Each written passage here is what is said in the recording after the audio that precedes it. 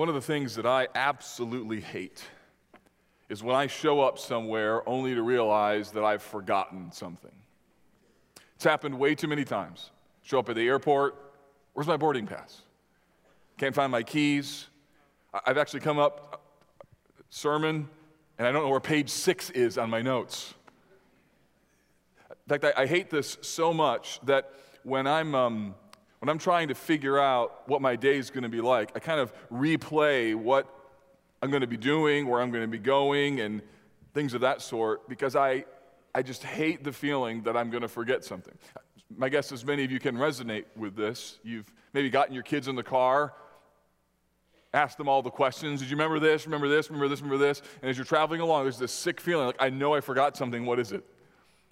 In fact, I have a little regimen that I do whenever I'm traveling. I'll take my suitcase, I'll lay it out. After I've packed it, I'll go through sort of a mental checklist. Got my shoes, got my socks, got my pants, got my underwear. You can say underwear in church, just so you know. I got t-shirt, I got shirt, jacket. I kind of go through that regimen because I've showed up places and I got no socks. Got the wrong shoes, or I got the wrong notes. And I just hate to do that. In fact, even this week it happened that I was up early, had a morning breakfast, and I'm scurrying around the house because I can't find my wallet. In fact, intentionally, my phone and my wallet go together, and I got a new wallet that allows those things to be disconnected from one another. Big mistake. And so I couldn't find my wallet. I'm searching all over the place. I got to go. I'm going to be late. And so I just give up, grab my wife's purse, steal a credit card from her, jump in the car without my wallet, and drive really slowly, really carefully. I go to the meeting, and through the meeting, I'm thinking, where's my wallet? Where did I put my wallet? And did I leave it? No, it's in the house. I know it is. In fact, on the way to the meeting, walking to the meeting, I texted my wife and said, can't find my wallet. Keep your eye out for it. And as I'm sitting there in the meeting, the person's talking to me, like, where's my wallet? Where's my wallet? Where's my wallet? And suddenly my phone dings. It's my wife, and she's like, I found your wallet. It's like, awesome. It was in the bed.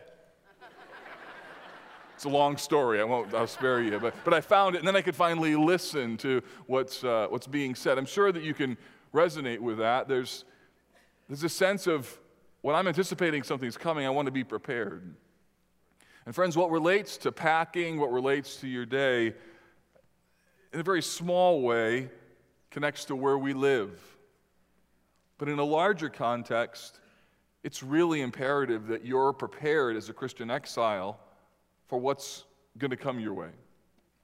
So the same thing that applies in regards to thinking about what should be in a suitcase applies to thinking about what it means to be a follower of Jesus in an increasingly hostile world. How do we prepare?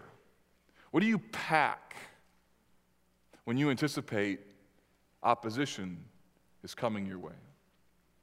Peter is writing to a group of people who had become exiles, although they never left their own country. They didn't leave their cities, their workplaces. They didn't even leave their homes, and they became exiles. The suffering that they're experiencing was not government sanctioned. It wasn't official. It was rather that there was just this sense that things were starting to intensify around them, and Peter writes to these believers in order to help them understand, how does a Christian think about themselves? How do we think about suffering in general? And then for that matter, how do we respond in the right way when you feel the pressure of what it means to be a follower of Jesus? For some of you, that question is not theoretical. That's where you're living right now.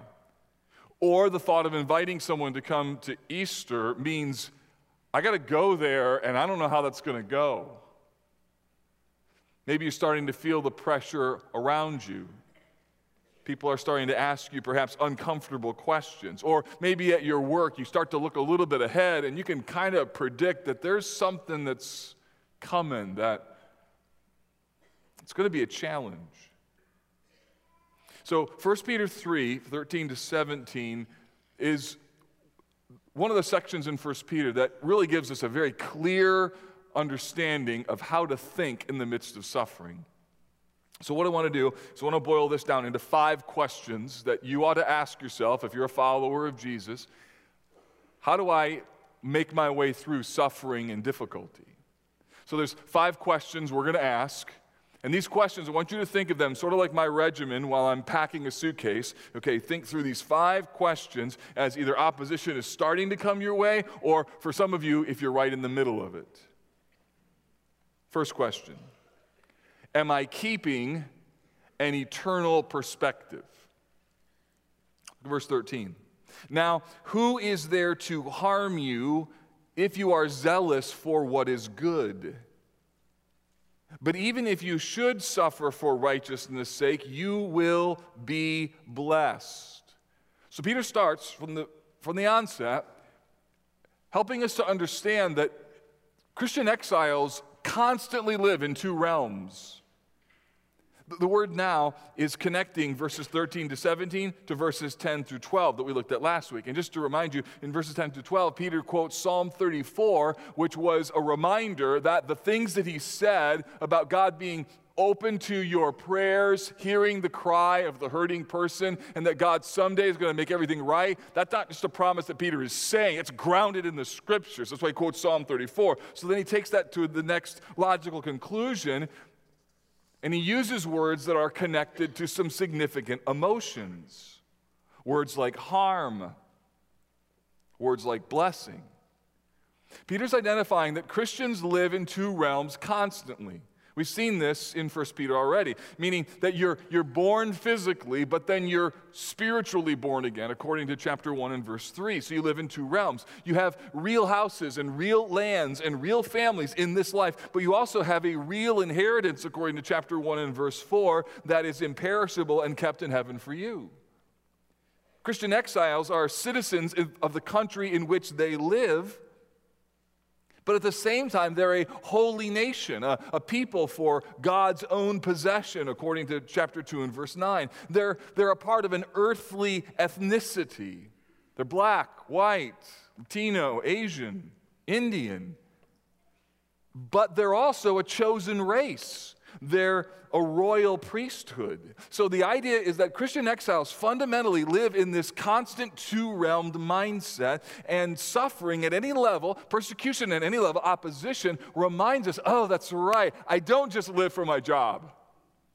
I'm not just living for my kids. I'm not just living for some sort of American dream. Like, I'm here not just for this. As wonderful as this is, I've got a citizenship in another kingdom. I've got a relationship with another world. And I live in this world, but I'm not only living in this world. So in verse 13, Peter uses the word harm. He says, so who is there who can harm you? So he's trying to speak to the emotional side of the ledger. This idea of who is there to harm you is meant to give hurting people some level of hope and confidence. Additionally, he says, you'll be blessed. If you suffer, verse 14, for righteousness' sakes, you will be blessed. The idea is what Peter is doing is he's connecting this harm, the absence of harm rather, and this promise of blessing in a way that he's targeting the problem of fear. In verse 14, he'll speak to this directly. But what Peter aims to do here is to simply give hurting, potentially persecuted people 2 very important promises. And it's this. Listen to me carefully. No one can ultimately harm you. We sang about it. I love it. He has no rival. Like that's a great word. He has no rival. He has no equal, meaning no one can harm you. Why? Because he's seated on the throne. That's why. Because he's King of Kings and Lord of Lords. And as well, no earthly loss can ultimately affect you. So the promise in the midst of suffering is that no one can harm you and that no loss can ultimately affect you. Now, this is not just what Peter says. Now, the book of Romans says the same thing. If you are familiar with the book of Romans, this is sounding very similar, that Paul identifies in Romans chapter 8 that those who are followers of Jesus are given great promises in Christ such that they are safe and they are victorious. Look at what it says. Who shall separate us from the love of Christ? Shall tribulation, distress, persecution, famine, nakedness, danger, or sword? As it is written, for your sake we're being killed all day long. We are regarded as sheep to be slaughtered. No. In all these things we are more than conquerors through him who loved us. For I am sure that neither death nor life, nor angels, nor rulers, nor things present, nor things to come, nor powers, nor height, nor depth, nor anything else in all creation will be able to separate us from the love of God in Christ Jesus our Lord. You know why that's in the Bible? That's in the Bible because when people are free from harm or the fear of harm, and when they're free from the fear of loss, you know what they are? They are unstoppable. So, the first question we need to ask ourselves as it relates to the potential of suffering or opposition that's coming our way is whether or not we are thinking with an eternal perspective. Whether or not we're thinking in a two-world sort of mindset. Because your boss or that policy or your friends in high school, or that particular post that just landed on Facebook or an Instagram or on Twitter can put pressure on you, and you begin to emotionally respond in light of the earthly reality, and you neglect the fact that, no, I'm a citizen of another kingdom. I am a person who's part of a chosen race, a royal priesthood. So this is one of the unusual blessings of opposition, is that it helps us to see if we value the other realm. Romans 8:18 says, the sufferings of this present time are not worth comparing with the glory that is to be revealed. And that's in your Bible. The question is, do you believe it? Well, when opposition comes, that's when you believe it. And you're like, no, I live for this other realm. I don't live for this realm. I don't want them to not like me, but I don't live so that they like me. I want my job, but I don't want it at any cost because I work for Christ, not my employer alone. So the way you prepare for worship then, or the way you prepare for suffering then, is to be reminded that through the Word and through our singing, we are pointing our hearts towards an eternal perspective. So the first question is, am I thinking in this two-realm mindset? Here's the second thing. The second question to ask yourself is, am I more affected by the fear of man or by the love of Christ? So Peter now very specifically addresses two critical issues: the issue of fear and the issue of anxiety. He says in verse 14b, have no fear of them, nor be troubled. But in your hearts, honor Christ the Lord as holy. He raises the issue of fear because suffering or hardship or opposition calls into question in this moment, who do I really fear? Who do I really respect? Who do I really love? Are we going to obey God or are we going to obey man? So the second question invites us to not only consider the earthly versus the heavenly perspective, but also the evaluation of, seriously, who's more influential in my life? My friends or Jesus? Who's more influential in my life? My employer or my God? Who's more influential in my life? What people think of me or what Jesus thinks of me? And in verse 14, Peter speaks into these issues of fear and anxiety, which at one level ought to really be encouraging, because if you feel fear or you feel anxious, you need to know that every follower of Jesus feels fear and feels anxious. And just to feel fear and just to feel anxious doesn't mean that you failed. Some of you live in this mindset, oh, because I'm afraid, I've already failed. No, you haven't. Or because I feel anxious, I've already failed. No, you haven't. In fact, we'll see in a moment that Jesus himself was battling through anxiety, wrestling through being troubled as he considers the cross. So what is fear? Fear is the emotion that you feel because you anticipate that something bad is going to happen. You anticipate that something's going to be painful. It's an understandable emotion that's connected to your experience. And here's the thing, as you get older, I think fear is more challenging. And here's why. Because you have a more clear record of what can go wrong.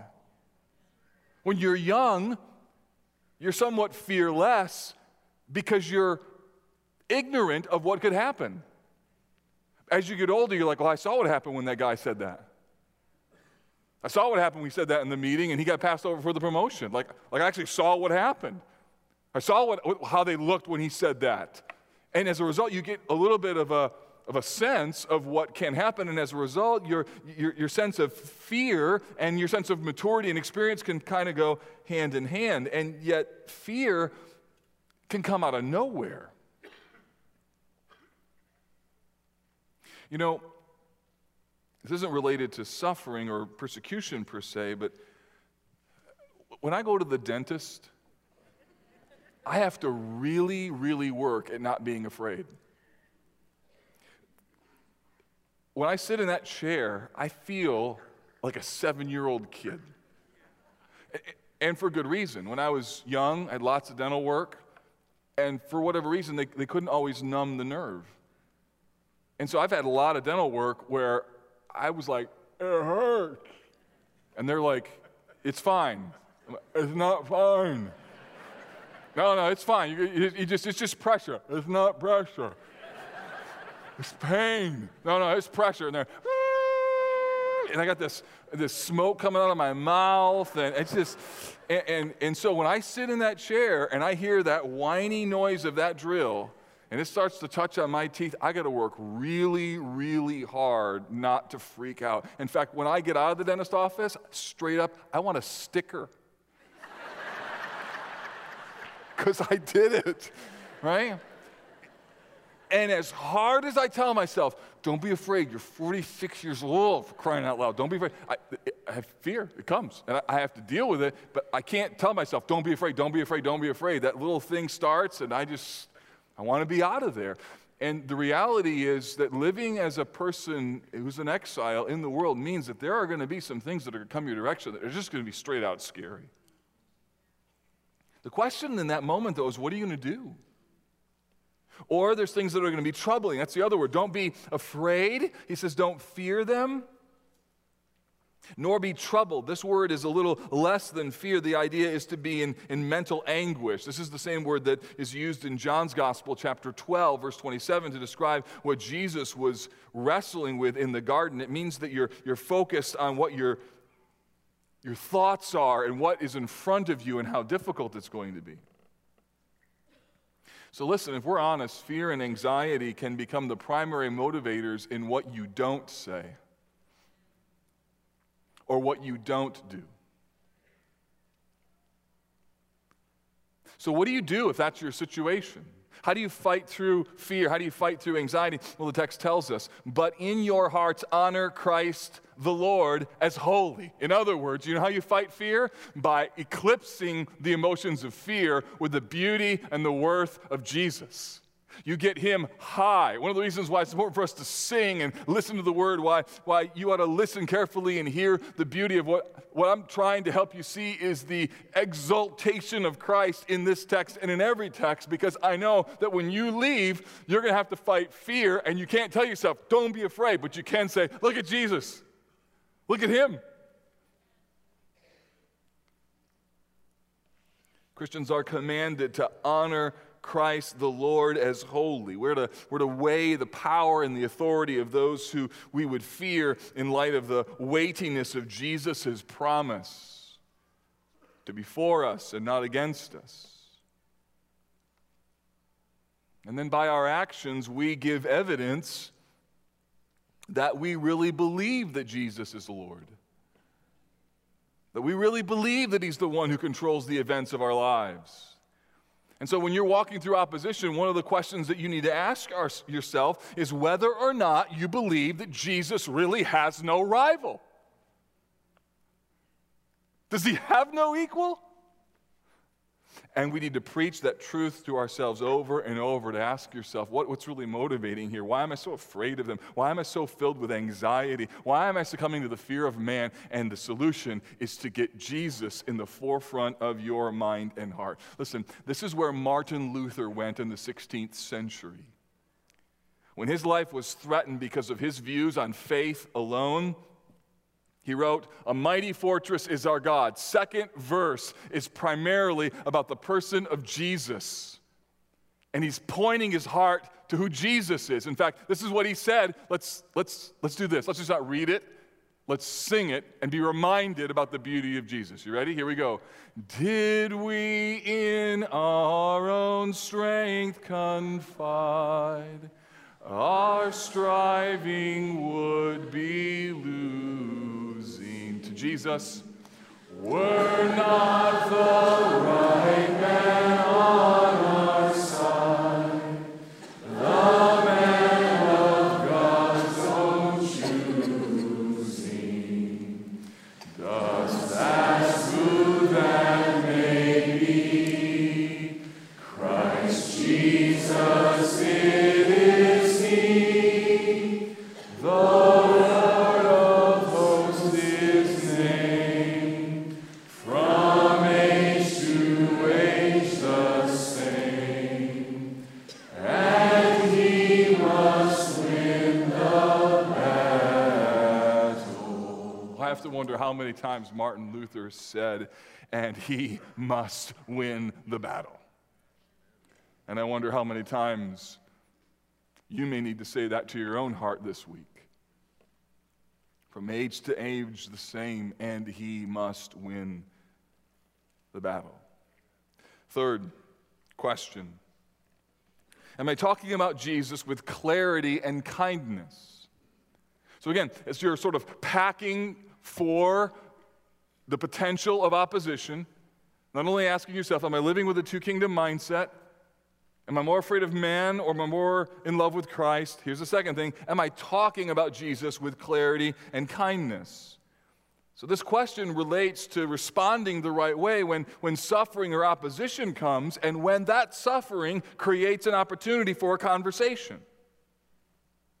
The text says, "Always prepare to make a defense to anyone who asks you for a reason for the hope that is in you." Now, some people read that and they think, oh, this is about apologetics. And apologetics at one level could fit this text, and there's nothing wrong with apologetics, like how to defend the Christian faith and sort of rational arguments. But I don't think that's primarily what Peter has in mind here. I think instead what he has in mind is that when suffering comes and it creates an opportunity that somebody asks you, why are you choosing to do this? That rather than giving an apologetic, you simply explain the beauty of what it means that you are a follower of Jesus. That's why. As opposed to somebody asking you, why in the world would you make that decision, or why would you suffer, and you find some sort of off-ramp explanation that avoids acknowledging the name of Jesus. Opposition creates gospel opportunities. For some of you, the most poignant and beautiful opportunity for you to make the gospel clear are the moments when opposition is incredibly strong and people look at you and go, why aren't you freaking out? Like, why aren't you mad like everybody else about this? Or why are you taking this stand? Why aren't you going along with us? And in that moment, you have the opportunity to connect your decision and your behavior with the person of Jesus, or just say something like, well, I just don't want to. I don't like that. So, what Peter has in mind is this moment that comes and people ask you, and then you tell them. Imagine a young man who's a college student and he shows up at a party and everything's fine, and then it's not. People are getting smashed and there's all kinds of sinful behavior going on. He looks around and he says, you know what? This isn't for me. And he starts to walk out of the door, and one of his buddies says, hey, Where are you going? He's like, yeah, this isn't for me. Why? At that moment, he's got about a millisecond decision to decide. I want to go to bed. There's a TV show I want to watch. Or does he take the risk of saying, look, bro, I'm a follower of Jesus, and this doesn't work for me. I'm choosing a different way of living. Knowing full well that if he goes there are huge ramifications. That's why the text says, yet do it with gentleness and respect. Because that same guy could turn around and say, where are you going? I'm not going to stay. Why? He could say, because you're all a bunch of sinners, sick what's going on here, you all know it's wrong, and I'm going to tell. And he walks out. And you know what would happen? Doesn't matter if he has a Jesus First t-shirt on or I love Jesus. His witness, he blew the opportunity. The idea is that we speak with gentleness and respect. Gentleness means meekness. It means humility, not responding in a harsh manner. The word respect means to be mindful of God. It means knowing who you are and knowing who God is should be an appropriate filter of what you say and how you say it. You see, you feel the tension, the challenge? All of this opposition comes, and you could easily take an off-ramp and just find some silly reason that you're going to leave the party or some reason why you're not going to do what you're going to do. And you got to decide, am I going to go there?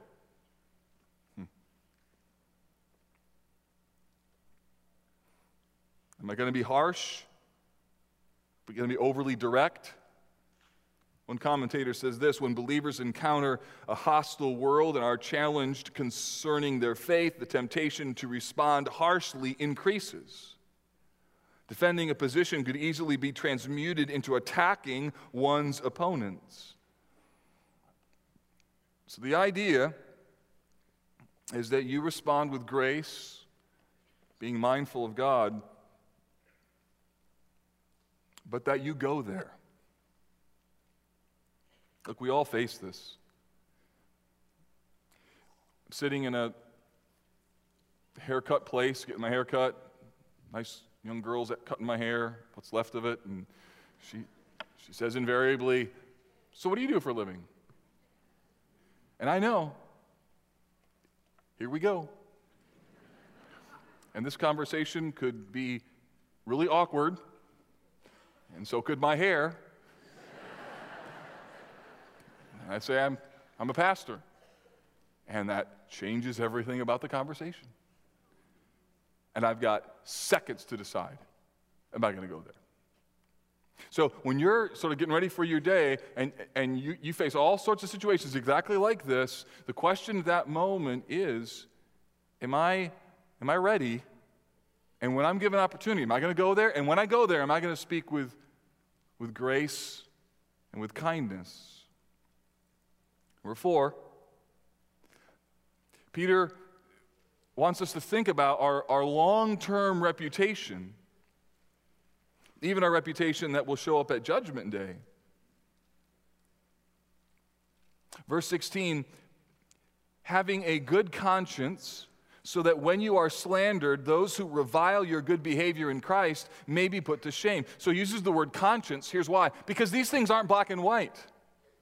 He uses conscience because you got to decide when to take a stand and when not to, and when are you assertive and when are you deferring, and when are you maybe more clear than less clear. And you got to decide, and every single one of us got to make that decision, and that's really up between you and the Lord to figure that out. Is this the moment? Do I go here now? Some of you will have that over Easter weekend, and you have family over, and you're like, do we go here now or not? You're going to have to decide who you're going to invite, who you're not going to invite. So the idea of this conscience issue is because at the end of the day, it's not all simply black and white, easy decisions.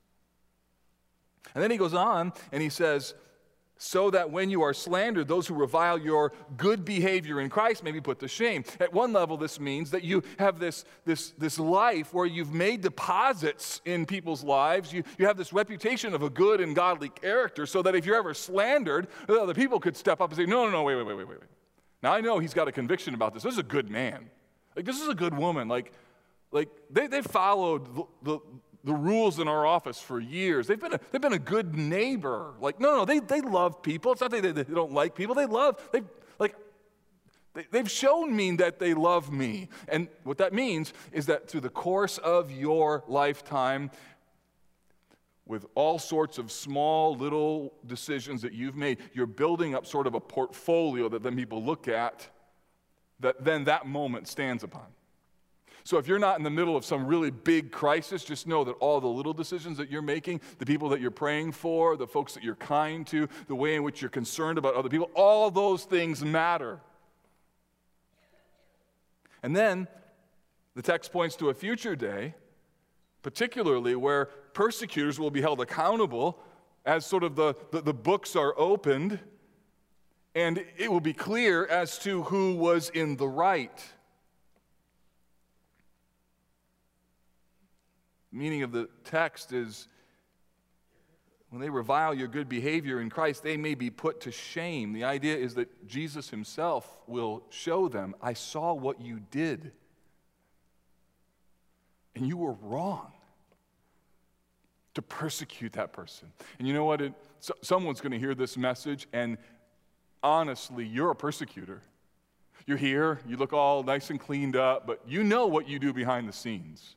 Kind of playing a game, you make fun of people who have their convictions, and you try and put pressure on people because inside you feel guilty. I just want you to know, if that's your position today, and you'd honestly say, look, I'm not a follower of Jesus, I just kind of have this look about me in terms of how I conduct myself, I want you to know Jesus has seen everything of it, and you're not going to get away with it.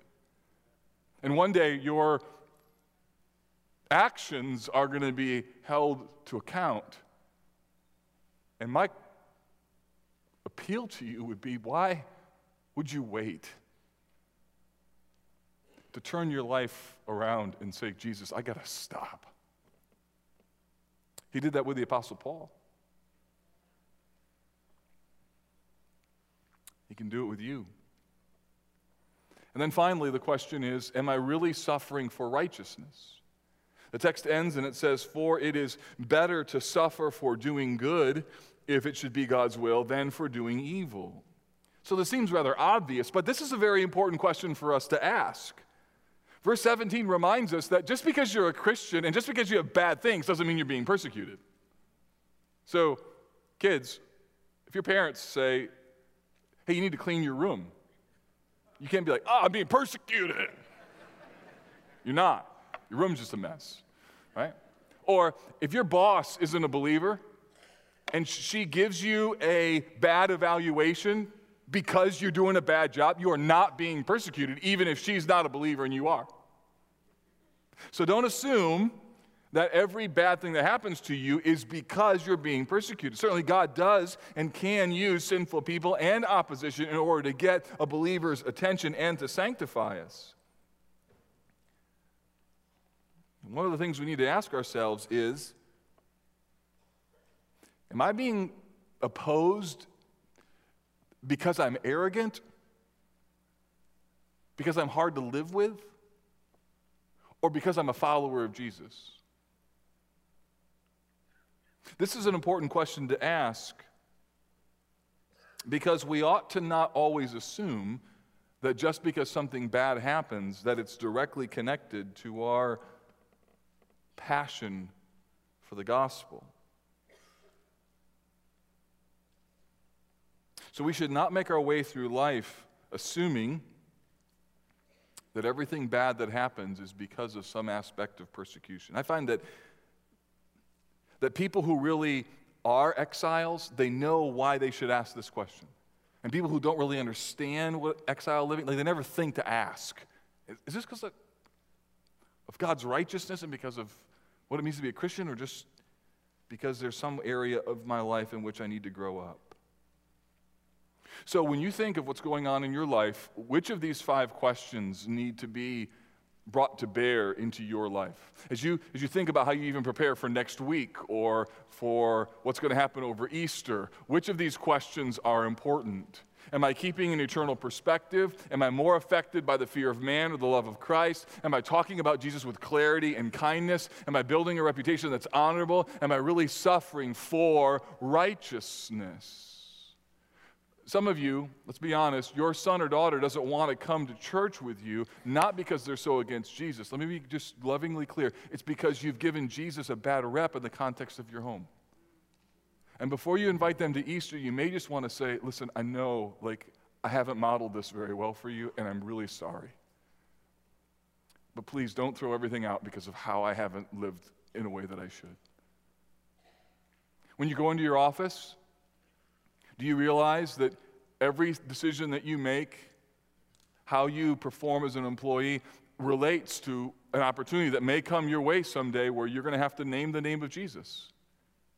All of those things matter. And as you get ready for your day, as you get ready for your week, as you get ready for what it means to be a follower of Jesus in the world, the question is, how can you be prepared?